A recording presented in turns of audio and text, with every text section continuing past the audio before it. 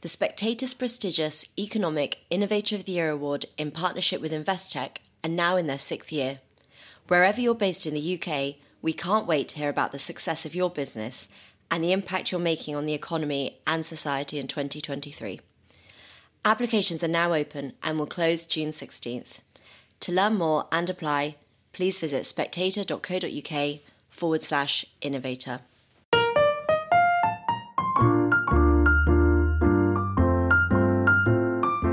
Hello, and welcome to the Spectator's Book Club podcast. I'm Sam Leith, the literary editor of The Spectator, and this week we're talking about a book that's both a new book and a very, very old one. It's Johannes Leo Africanus's The Cosmography and Geography of Africa, which is 500 or 600 years old, but is in its first new translation for 400 years, and I am joined by those translators, who are Richard Oosterhoff and Anthony Ossa-Richardson. Richard, sorry, I hope I've pronounced your second name correctly. I think that's right. Thank you very much for having us. Well, many listeners to this podcast may not have heard of the Cosmography and Geography of Africa, and they probably have the same difficulty in pronouncing cosmography as I do. Can you start by saying what is this book? What's its significance? Okay, so this is the first book about Africa written in a European language, and it's the first book about Africa published in Europe. There are smaller accounts before it of Christian explorers and soldiers and missionaries who'd been to Africa, but they're very short. This is the first full-scale work about Africa published in a European language for a European audience. And when it was published in 1550, it was almost immediately a huge sensation all over Europe. It was translated into many languages. People knew about it from England to Italy. And for 200 or 300 years after publication, it was the main source of information about Africa until European explorers started visiting Africa in much more quantities in the 19th century. So it was really a kind of book that shaped how English readers, French readers, Italian readers, Spanish readers, readers of Latin all over Europe and elsewhere understood and visualized things that were going on all over Africa for a very long period of time. But if I could add something just about that word cosmography that you were saying, Sam, in a sense, it's an effort to be a little bit systematic. You get two kinds of cosmographical writings, loosely speaking, in the Renaissance. One of them is really all about mapping, so kind of putting things onto a grid, which is relatively new technology in the period. But the other sort of cosmography that you're going to find is more like a narrative description of lots of the places that you'll find in a region.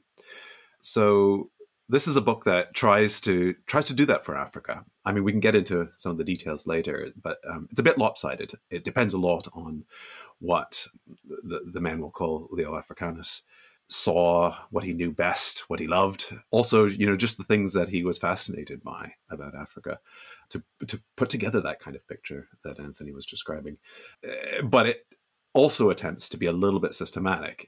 It describes everything from the Maghreb, or the western portion, along the north of the continent, the Mediterranean, and then down in kind of bands across what was Numidia, Libya, which includes the Sahara, and then down into what he terms the Blacklands, sub-Saharan Africa. It's a limited picture. It's more limited the further south you get, but it attempts, nevertheless, to be somewhat comprehensive. Because, of course, as you say, it depends a bit on his travels. And so before we come back to talk a bit more in detail about the structure of the book and its attitudes and its extraordinary details, as you say, we need to get a sense of who this author was. What do we know of the man who was known for much of the Renaissance as Leo Africanus? Who was he? Well, what we know is unfortunately very limited and can be fit on a page or in a paragraph, which is frustrating after... Or a short podcast is helpful. Or a short podcast. Yeah, so what we know is that he was born in Granada in Spain, probably in the late 1480s, though we don't know for certain. His family left with him in the 1490s, probably after the recapture of Granada in 1492. He went to Fez in what is now Morocco. So we should say he's a Muslim. He's not a Westerner. He is a Muslim. He's a Muslim, probably an Arab, though there is some theory that he's a Berber extraction, probably an Arab Muslim. Grows up for most of his life in Fez with his family. We know his father and his uncle are there. And he goes to university in Fez, well, a madrasa, I should say, studies law and theology, and then becomes a diplomat in the service of the Sultan of Fez, Muhammad al-Bortakali. And he works in various diplomatic missions for Muhammad for some time, for a couple of decades. Travels around Africa. That's how we have the information about Africa from him. He's diplomatic missions all over North Africa and down to what is now Mali and Guinea and Nigeria. And then in 1518, he is returning from a mission to Constantinople, and his boat gets captured by pirates, Christian pirates. And the Christian pirates bring him to the Pope in Rome. And the Pope is very interested in this learned man who's been taken captive with all these other people on the boat. And he stays in Rome for a couple of years until he's in captivity, I should say, in the Castel Sant'Angelo in Rome. And then he is baptized. We know he's baptized. We have the baptismal record in 1520. His name growing up, as we learned from a signature on a book he wrote, or read, I should say, was Al-Hassan ibn Muhammad al-Wazan. But when he was baptized, he was given the Pope's name. The Pope was Leo X, and his Christian name was Giovanni, so Al-Hassan became Giovanni or Johannes, Leo, and then Africanus of Africa. So that's what we know of his life up to 1520. And unfortunately, beyond that, we know even less. The things we know about his life, we know mainly from his book. We know that in 1526, he completed this book, The Cosmography of Africa, which we all are talking about. And then after that, he vanishes. We have no idea what happens after that. There is a possible record of him in Rome in 1527. There is a much later claim that he went back to Africa and lived in Tunis, but we have very little corroboration of that. He certainly liked Tunis from the book, doesn't he? He likes Tunis, yeah. The fly in the ointment, though, is that he's a baptized Christian. And if you're a Muslim in the Renaissance and you become a Christian, then you're an apostate. And the punishment for apostasy is, of course, death. So, you know, there's a serious problem. Tunis less attractive in those circumstances. Less attractive. So we just don't know, actually. We have very little concrete information about what happens to him and his comings and goings, even in Italy. So he's a really shadowy figure, unfortunately. But those shadows have allowed people to speculate and, imagine what he might have got up to. Of course, but the sense, I mean, which I think is really interesting in light of what this book is, that, you know, here's someone who's Muslim by birth, Christian by adoption, who's writing, he's not a sort of Italian writing about Africa, he's writing in a second language, isn't he? That's right, yeah. And, I mean, how much, in terms of the sort of framing of the book and the way of, you know, is the sort of form of knowledge and the form of thinking that he's producing a sort of distinctively Islamic one? I mean, is that his cast in mind, or is he sort of, you know, writing to his target audience? How, you know, where is he situated? I mean, you suggested in your introduction there might be some doubt even how sincere his conversion was. I mean, it did take 1.5 years in prison before he had found Christ. Yes, I think this is one of the things that have fascinated people, you know, ever since the 16th century. So he often, you know, wears his Arabic speaking and sort of Muslim heritage quite proudly on his sleeve, as in this is one of the things that he has to offer. He offers us a dictionary, for example. He has something on great men of the Arabs and the Hebrews. That's another little treatise that he's written in Latin. And then this book, of course, one of its strengths is it kind of presents this portrait, which includes a whole lot of Islamic history. He even says in the book, we don't have it, and maybe he never even quite wrote it, but a little summary of Islamic history. So he's really committed on the one hand to that. That's the thing he's bringing and he's translating. And yet at the same time, you know, we mentioned this about the name he gives at the end of this cosmography when he comes to signing his name in the colophon is, Leo Africanus. It's Giovanni Leone from Granada, he hastens to add. So he is emphasizing sort of, two sides of his coin. You might, I guess it's a bit of a jargon now, but you could say he's kind of a hybrid character. And one of the passages that sort of captures this is when he claims at the end of his introductory book, the first part of this text, he's going to be like someone who can, can float between different worlds. And he gives a little tale. We don't quite know where this comes from, but it's one that lots of scholars who work on him have talked about, someone who manages to be a fish when they dive into the water and to the kingdom of the fishes, but a bird when they need to be in the air and speak to the birds. And that kind of captures a little bit how he is actually a bit coy. He wants to keep us guessing in a way, partly because I think it makes for great storytelling. And is the cosmography as a genre that you talk about being a sort of standard genre in Renaissance, is that a genre that's universal, or is it very specifically a kind of Italian or a Western Renaissance genre? Yeah, I mean, I think it's an attempt to bring into the West, into Europe, a genre which is understood in North African Islam, which is the genre of the Book of Roads and Kingdoms, the Kitab al-Masalik al-Mamalik. And the Book of Roads and Kingdoms is a genre which is not a travel narrative, not a rila, which is, like Ibn Battuta writes his account of going all over Africa and elsewhere. That's a kind of travel story. But the Book of Roads and Kingdoms is an attempt to sort of map out the spatial relationships between different places. So it's a very common feature of this is a relentless attention to the distances between places, which he always gives us.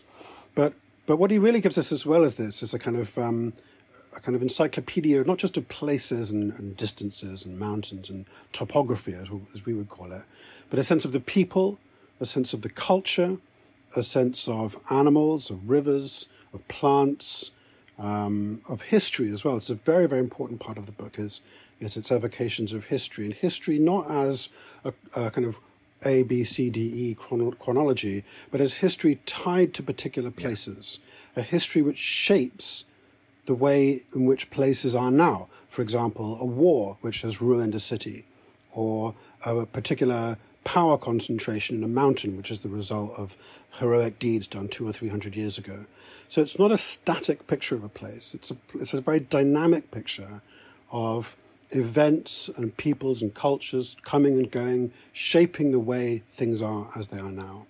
And that is a thing which I don't think there's a really strong parallel in European culture at the time. And there's obviously kind of geographies and histories, but there aren't these things which combine the two in such a rich way. And also there aren't, to my knowledge, Western books at the time which bring in the autobiography of the author into that geographical and that historical picture. So it's a kind of a very multi-dimensional book, which is part of its appeal for so many people at the time and now. And it's that idea of it, because he does bring himself in, and there's all these wonderful kind of, your author, narrowly escaped death in the Atlas Mountains when the snow suddenly arrived, and, you have him going off and having feasts with various, kind of rulers and local emirs and so forth. Is that, in this context and for this audience, is that a way of asserting authority and bona fides? Or, was this a period in which the first person was less important than saying, as we know from sort of Chaucer and so forth, mine auctor, saying I've read it in a book and I've got it from someone else was an important gesture of authority. Where does he sit in this? He's often complaining, isn't he?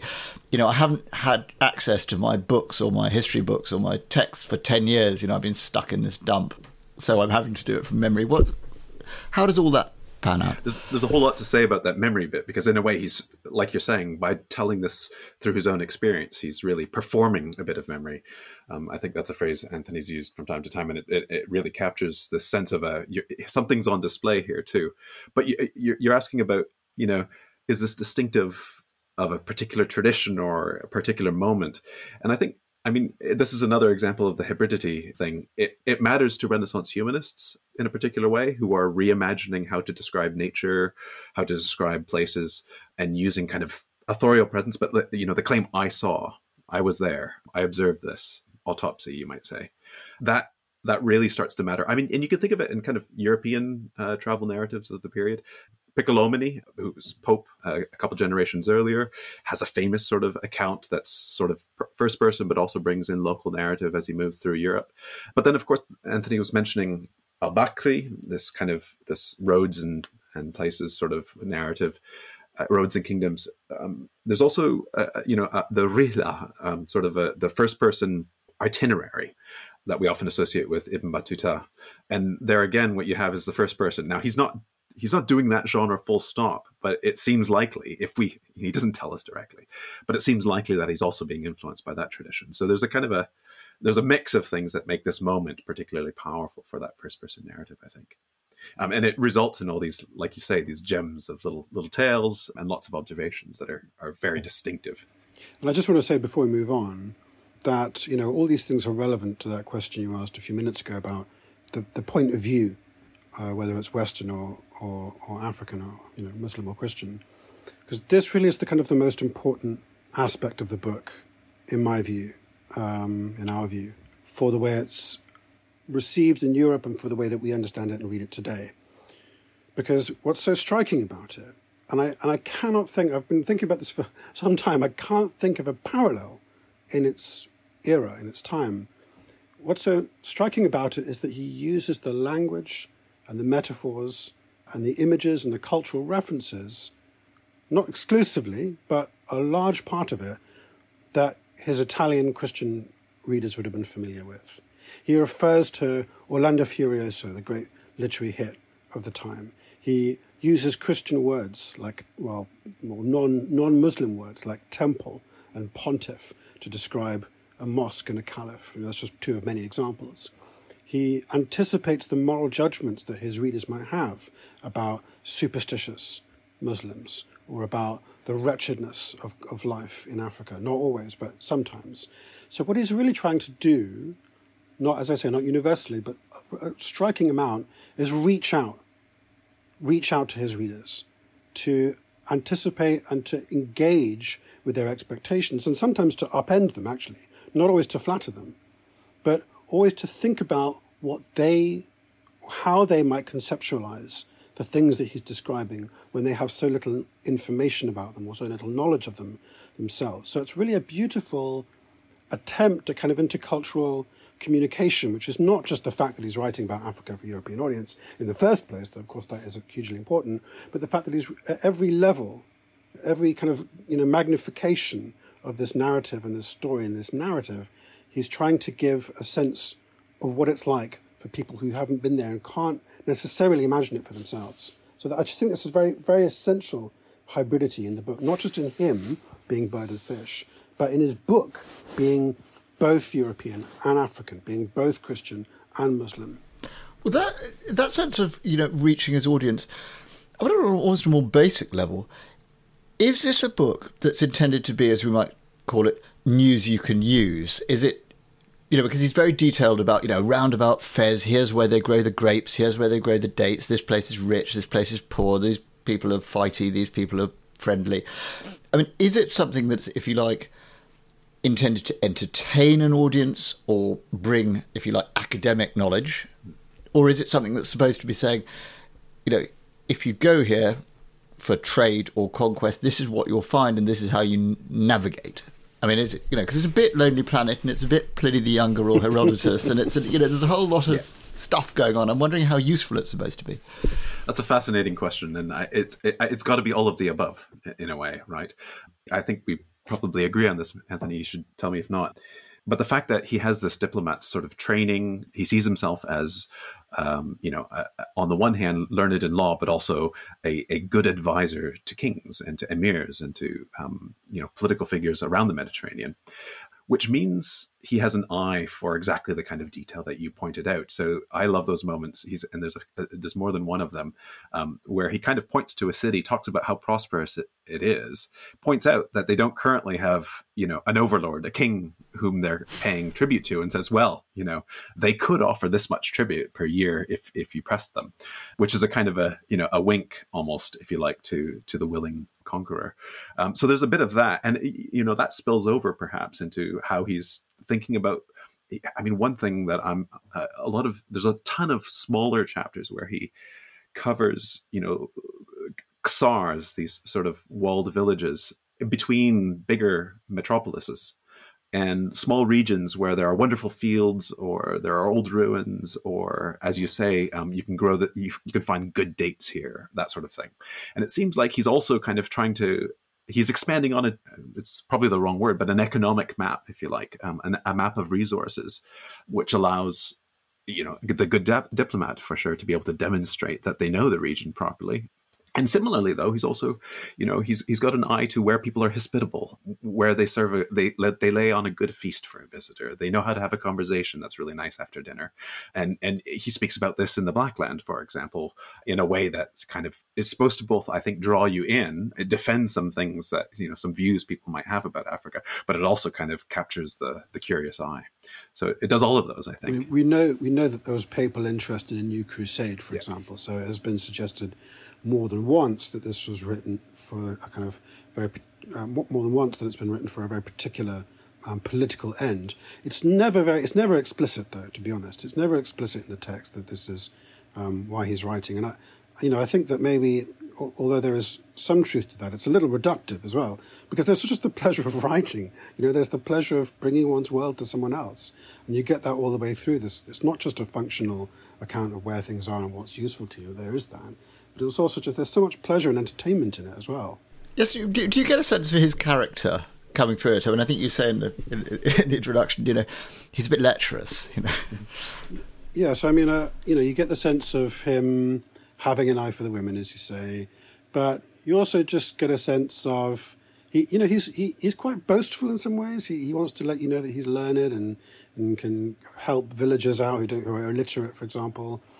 But he's also, there's a wonderful moment, I don't think I mentioned in the introduction, where he admits to putting his foot in it in a conversation. He's having a conversation with some regional ruler, and he asks why there are so many oats in the fields. He thinks there must be lots of horses. And the ruler says, no, we don't have any horses. And Leo asks, well, why are there so many oats there? And the ruler says, well, we feed them to the people. And Leo realizes that he's made a terrible gaffe, that he's embarrassed the ruler and embarrassed himself, and just, red faces all around. But he tells the reader this, which is interesting. He's not single-mindedly boasting about himself or, extolling his erudition and cleverness. He also is quite human and tells you when he makes a mistake. Yes, that's Dr. Johnson joke 300 years early as well, isn't it? Exactly. Exactly. The organisation of the book, I mean, it's geographical, isn't it? He thought there were sort of 4 bits of Africa. I mean, it's an amazing amount of detail in it. How accurate was he? I mean, obviously, leaving aside that he was doing a lot from memory, which bits did he know well? Where is the sense that actually this stuff's reported, and where's the sort of here be tigers material? Some of that's really, really hard to pin down, because he names lots of small places that have had different names at different points, and it's a little bit hard to trace back, right to the definitive location of some of these names. In other places, we can do that, I think. And often his figures are just kind of, slightly off, sometimes almost embarrassingly so, but usually not by massive amounts. And you have to think of this. I mean, one of the things that he's got an eye for is conversions, actually. So when he talks about money, is it in Italian currency or is it in some other form of currency? And he kind of it gives you moments of comparison. And he does the same thing for kind of distances. But I don't know this, but I wonder if sort of what he's got in his mind are distances that you can kind of traverse in a day, traverse in a few days or something like that. So it's accurate at that kind of level where you say, well, that's a long trip between these 2 cities, and this is a very short trip. So the miles might not be precisely correct. He might give 80 for something that's 120 or something like that. But there's and maybe it's his memory that's allowing him to confuse things from time to time. Or maybe he's thinking about it in a different way than we might if we were thinking about that kind of mapping form of cosmography that he's not really doing here. I don't know, Anthony, what are your instincts on this? Well, my sense, he rarely tells us when he's only guessing something. And there's a lot of speculation about how much he knew sub-Saharan Africa, for example. There's a lot of argument about that. So occasionally he'll say things like, I've only heard about this. And actually in that section, on sub-Saharan Africa, he does say, I've been to these ones, and these ones I've only heard accounts from merchants. But what's also interesting is that he has a sort of recognizable, well, what we might think of as a Renaissance interest in corroborating things he's only heard. So there's a bit in the animals section where he talks about a particular bird that has a sort of rather strange behavior with crocodiles. And he says, I've heard about this bird, and I would dearly love to get my hands on one so that I could sort of confirm this fantastical story, but I haven't yet managed to. So there's moments in it where what he's not seen, what he's not corroborated, he actually emphasizes and kind of gives us this naturalist's view that he would like to get his hands on. That's the one. That's the bird where he thinks there's a spike on its head, because these birds go into the crocodiles' mouths to clean out between their teeth, and I think he's seen that bit. Yeah, it's a real bird. But the reason why, according to the story, the crocodiles don't. Crocodiles can't eat them. Is because they have the spike on their head, which sort of protects them should the mouth come down. So he's like, I haven't seen this spike. I haven't examined it precisely. It's kind of a lovely. He's got a lovely story about his own encounter with a crocodile, hasn't he? Because I think the naturalist. The stuff on the animals as the fauna is kind of quite bang on, a lot of it, isn't it? Well, some is, some isn't. I mean, I always am struck by the fact that in the chapter on the giraffe, he doesn't mention the neck. Yes, and he thinks the hippopotamus is the same shape as an actual horse. Yeah, this is a mysterious thing. Well, hippopotamus means river horse in Greek. It's always been a bit of a mystery to me why anyone would compare it to the horse, because it looks more like a cow or something, but there it is. And but the crocodile thing, you should tell that story, because it's got a lovely sort of flavour of personal, of him in it, isn't there? This is where the man falls into the water. I think so. I think he's on a boat, isn't he? And somebody says, "Oh, come and help me get this bit of wood out of the water." He's on a boat going down the Nile, and he's the only person awake, except for this other chap. Leo is reading his books, of course, on the Nile, and the man sees some wood in the river and asks him to help him get it out. But it's not a piece of wood at all, and as the man reaches up for it, it turns out to be a crocodile, which jumps out and grabs him and pulls him into the river, and they spend some time trying to find the man, but they fail completely. So there's a little moment where I think Leo says something like, "But for the grace of God, that could have been me as well." So yes, he said, "I'm glad I didn't further investigate that bit of wood." Exactly, yeah.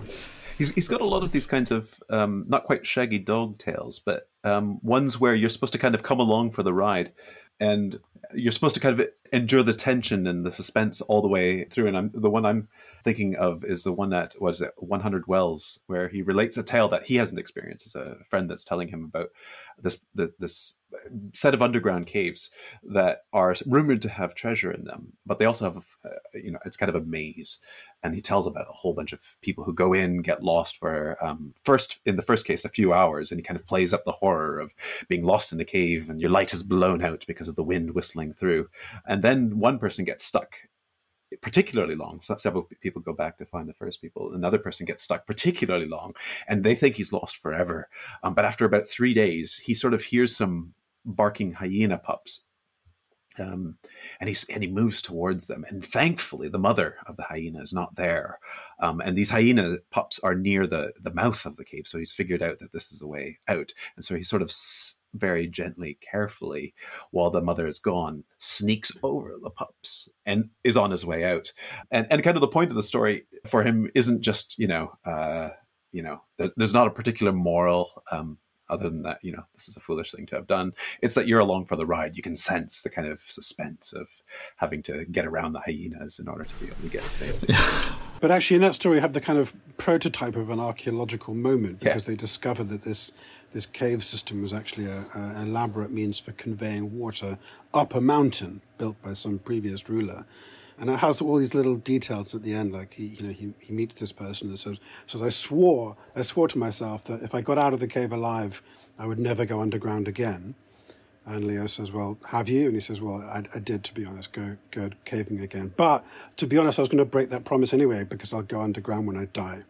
So it's got a kind of humor at the end of it, which is, there's always this little bit where there's Leo coming in and having his own personal judgment, and this is the thing about his character being so important, is that his witnessing not of the event but his meeting of the person who had the event then becomes the excuse for another bit of humor as well. So it's got this flavor all the way through, I think.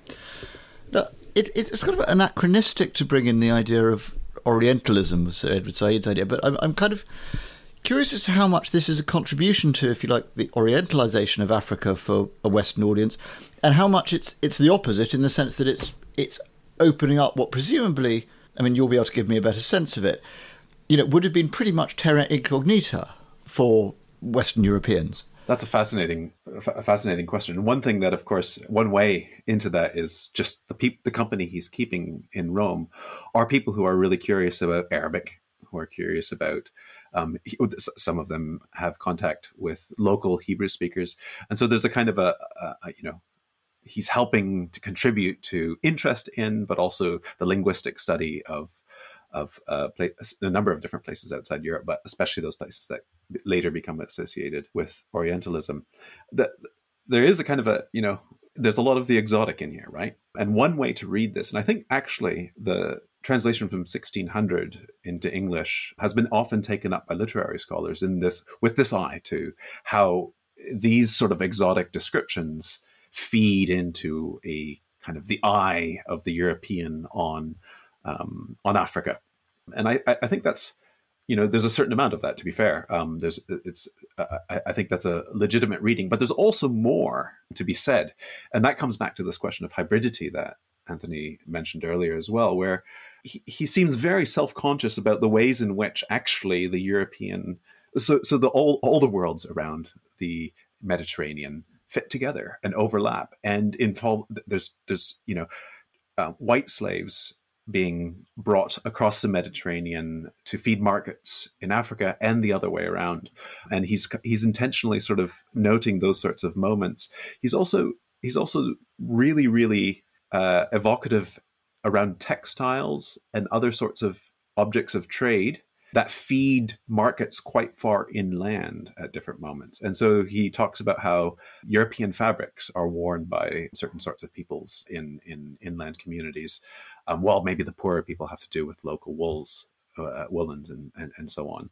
And in those kind of moments, I wonder if he's also working to undermine a little bit some of the expectation that these are completely worlds apart. Rather, they are already connected through the kind of networks of trade that is feeding local culture. And he's constantly making comparisons between things in Europe and things in Africa, things in the East and things in the West. I think, honestly, this Orientalism is a little bit too crude a binary to really understand all the kind of nuances and complexities of the way in which he is completely aware of the manifold entanglements and interrelations between these two parts of the world, despite the fact that people didn't have much concrete knowledge of, especially sub-Saharan Africa, but even Morocco and Algeria, what is now Morocco and Algeria. He's constantly aware of the similarities, constantly playing up the similarities, while also emphasizing the excitement and exoticism of these places too.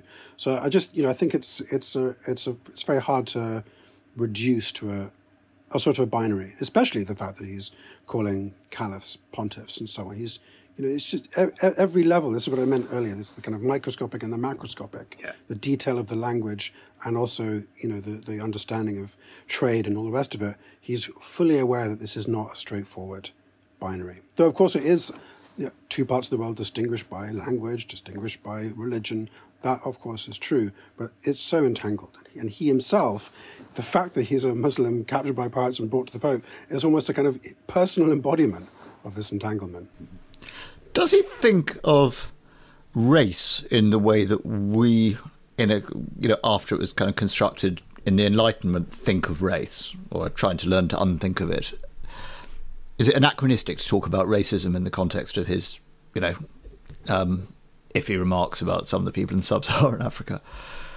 So I think there's a broad sense in which it does make sense. Al-Khamel is someone who's written about concepts of race in the Maghreb in this period.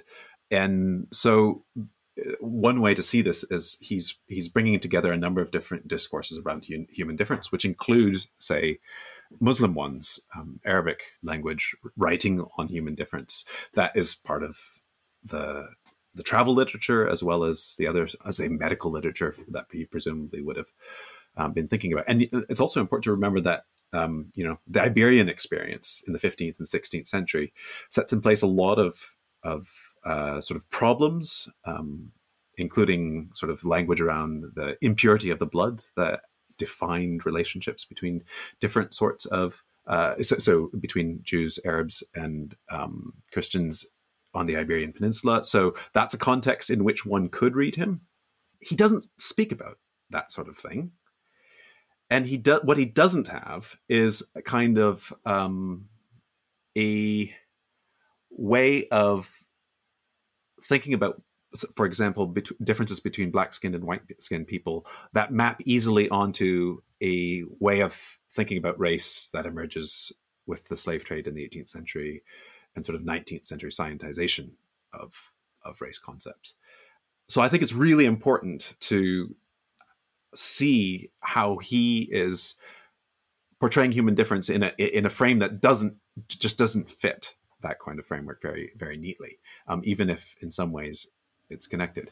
I mean, he's part of a kind of North African Arab cultural tradition, exemplified in Lear's case by the philosopher Ibn Khaldun, but going way back before him, of distinguishing the cultural types of people in different parts of Africa, who of course have different phenotypes, have different skin colors, different facial features and so on. They're fully aware of that difference, and they undoubtedly map those differences, those physical differences, onto cultural differences. So he's clearly the heir to some very deep-seated and very general racial concepts, not the ones we have now necessarily, not ones which are kind of scientific as we would now think of them, but certainly ones which are quite happy in describing the people of North Africa, the light-skinned Africans in North Africa, as racially, genetically superior. Well, not genetically, that's obviously a modern concept, but in terms of heredity, superior to both the peoples of sub-Saharan Africa and actually to white-skinned Europeans. This was the golden mean for people like Ibn Khaldun, was that zone, that zone of North Africa. So he's clearly kind of responding to these assumptions about peoples, which are as much cultural and religious as they are physiognomic. Sorry, go on. No, I was going to say, I mean, when he's talking about people and cultural differences, one of the things he does that's probably quite disconcerting to a modern lay reader is he'll sort of say, on the one hand, here are all the absolutely great things about them. And then on the following page, he'll say, and here are all the things about them that are terrible. Mm-hmm. I mean, is that, if you like, from a sort of Western tradition of rhetorical convention that he's saying, thesis, antithesis, or he's doing a dialectic approach that he always says? It's from an Arabic tradition. It's an Arabic tradition, is it? Arabic rhetorical tradition of praise and blame, sometimes it's called. Right. He even mentions a poet in his book who wrote praise and blame about parts of Africa. So this is for good reason the most contentious passage of the book. You're referring to kind of two chapters, especially at the end of book one, where he talks about the good things and the bad things about the people of Africa. And it's very easy to sort of quote the bits about the people of sub-Saharan Africa, and they're brutish and they're ignorant and they eat like savages and all the rest of it, which sound terrible, maybe are terrible, of course. But what's important to remember when excerpting those bits is that he also talks about the lighter-skinned Africans that he himself is part of, the Arabs or the Berbers of North Africa, and he says terrible things about them too. So it's not necessarily the case that he's being insincere, but it's very hard to construct from the basis of that sequence of praises and blames a kind of coherent structure of racial prejudice that we might want to put on him now. It's very hard to know exactly how to handle this rhetorical exercise or performance, if you like. But at the same time, I don't think we can absolve him or indeed anyone of his culture and period, from having prejudicial views about people. Of course not. Now, why was it that it was the most important book for like 300 years? Was that because nobody else went to Africa? Nobody else was writing about it? Why? How come it's so dominant? As you say, he appears in Yeats. Shakespeare draws from him. He's pillaged by subsequent writers. What does that tell us? Why did he survive so long? So the 1550 version that Anthony mentioned earlier is the first version. It's slightly cleaned up and varies from the manuscript that we've translated from, which is earlier. But that version came as part of a multi-volume suite of treatises describing lots of parts of the world, and it comes right at the head.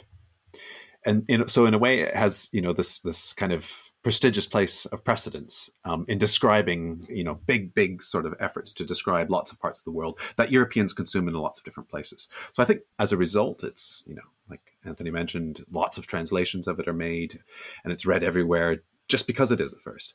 It's also the case, I think, he's interesting, right?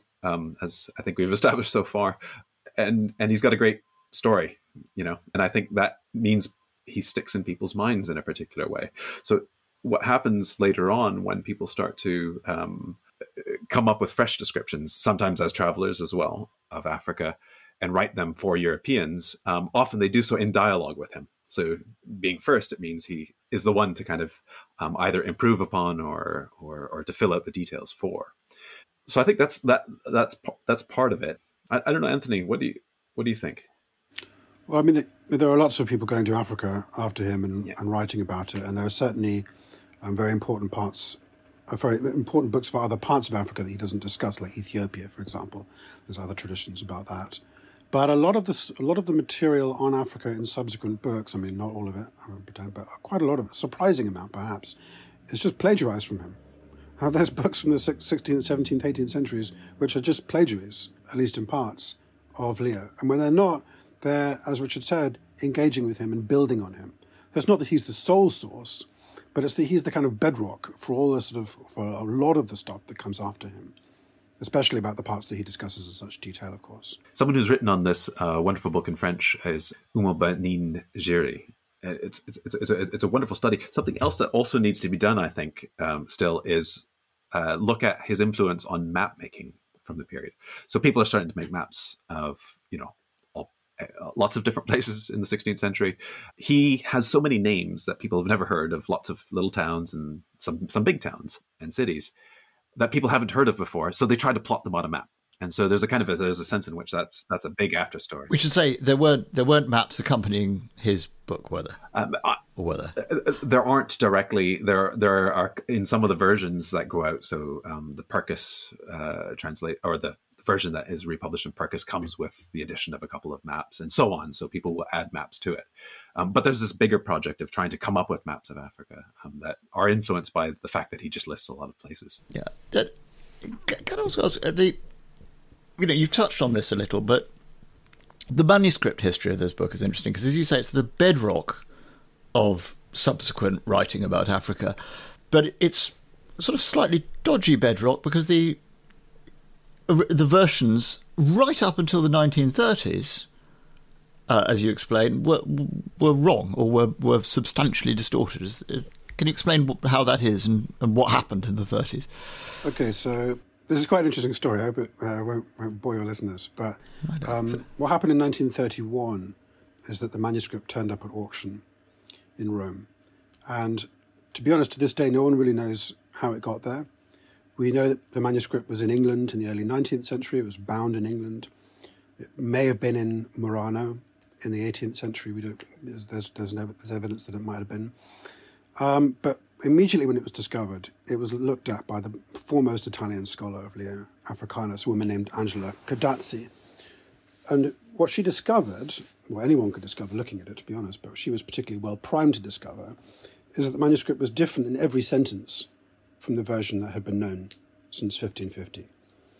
Every single sentence, or almost every sentence, had been rewritten between the completion of the manuscript in 1526 and the publication in 1550. Now, who rewrote it, we don't know. May have been Giovanni Battista Ramusio, who published it, the Venetian geographer. And the reason why he rewrote it is very interesting and very important. The manuscript is written in bad Italian. It's written in bad Italian because Leo was not a native Italian speaker. He did better than I could have done in Italian, to be fair. But it was not his native language, and there are grammatical mistakes, it's stylistically inelegant, and so on and so on. There's a variety of spelling, there's bits of Latin in there, there's different bits of different dialect of Italian in there. It's a kind of hodgepodge. And Ramusio, for kind of obvious reasons, thought this isn't really polished enough to give my readers. So he either himself or had someone rewrite it in good classical humanist 16th century Italian. And this is very important because it means that we know for absolute certainty that the writer of whoever wrote the manuscript was Leo, and therefore whatever features of the book we have must be attributable to someone who had Leo's experiences of being a diplomat in North Africa, rather than there being any other kind of intermediary. So it was an explosive discovery in 1931 that we actually had the words, not the pen probably, well, he didn't personally write it. We'd assume he dictated it to a scribe or similar. Well, the process of composition is not clear. There are mistakes in the manuscript that are clearly the result of scribal mistakes, or copying mistakes, visual mistakes. It's likely that he dictated it. That is quite likely. But we just don't have, because we only have the one manuscript and the one printed text, we don't quite have enough detail to know the exact process in which it was. Can I ask what may be a stupid question? Yeah. When this manuscript turns up at auction, and perhaps you can say who was selling it. You say we don't know where it was, but anyway, it turns up. Yeah. How was it that we were able to ascertain immediately this is obviously the real deal? Mm-hmm. This is Leo's first manuscript.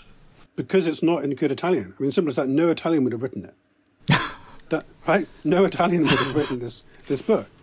And so Codazzi, who was an early reader and scholar of it, had thought previously that Leo didn't write the Cosmography. Why? Well, because he's insulting to Muslims, because his grasp of Islamic history isn't as good as we might expect, because he refers to Muslims as they and Italians as we, because he gets things wrong, because he says pontiff instead of caliph, right? All these things that are actually features of the hybridity of the work that we now see as absolutely essential to the way in which it creates entanglements and connections between the two cultures, she had interpreted before 1931 as being signs that the book was written by an Italian. That's why the manuscript is so important, because it shows that all this stuff which looks a bit fishy is real.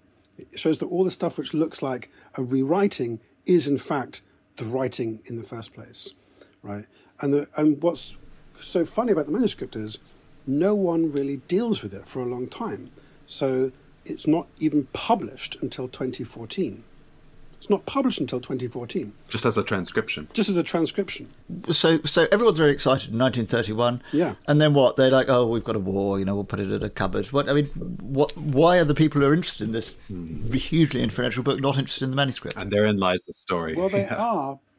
Well, they are, but Codazzi basically hoards it. She doesn't let anyone see it. She is tasked with producing the definitive edition of the manuscript, but she never does it. I think So has she bought it herself, or is it? Or no, she hasn't bought it. Government collection or something? No, it's in the National Library in Rome. But she's been given exclusive rights to work on it. And in fact, when the French come along in the late 30s and want to translate it, which they do, they published the translation in 1956. When they want to translate it, they want access to the manuscript, and she says no, because she wants to be the person who has the kind of first rights of publishing it, which she never does. So as it turns out, the French do actually glimpse, they see the main translator, Alexis Epaulard, does see it for a little bit, and some of the manuscript does get into the 1956 French translation. But Codazzi kind of hoards it, and she doesn't die until the 70s. So it kind of lies in a vault, unworked on, unused. And why doesn't she write on it? Well, maybe because it completely confutes her entire theory about the composition of the book. But it just becomes dead until the 1990s when people start working on it again. The major scholar on that front was a German named Dietrich Rauchenberger, who publishes a detailed study of the manuscript and translates the chapters on Africa, on sub-Saharan Africa, I should say. But as I said, it doesn't get published until 2014, so it's kind of this big gap in the 20th century. We expect this explosion to happen, this revolution in the understanding of the book to occur. It doesn't occur, and instead it happens, in the 90s. It's most extraordinary. And so can I ask when the two of you got involved? I mean, did Penguin come to you and say, there's this thing been languishing here since about 1931, we need to do something about it? Or were you a bit more proactive?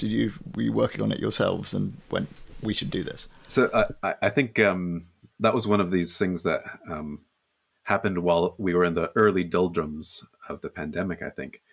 And Anthony, you texted me, I think, said, hey, did you know that? I mean, we both work on the Renaissance anyways, right? So it's a name we'd known. There's a really wonderful book that put Leo Africanus on the map by Natalie Zimmern-Davis called Trickster's Travels. So it's not as though people hadn't heard the name and didn't know of the work. And as I mentioned earlier, literary scholars. There's also a famous novel. Right. There's the famous French novel from the 80s, Armand Malouf, Léon l'Africain. It's absolutely lovely.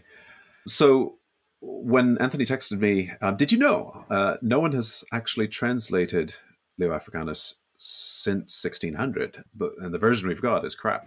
It's not entirely true, right? Of course, it's lovely as a kind of an example of a Baudelarized, expurgated, and also kind of Pori, the translator back in 1600, amped up the anti-Islam sort of elements of it, and a few other kinds of. And one thing that should also be said is that the English translation from 1600 is based on the Latin translation. Yeah. And the Latin translation is famously wrong and bad in many ways, has lots of howlers in it. So it's got the screen of the Latin and of the Italian rewriting. It's like several removes from the original. Absolutely. And so when Anthony wrote that to me, I kind of said back, not a chance. That can't be true.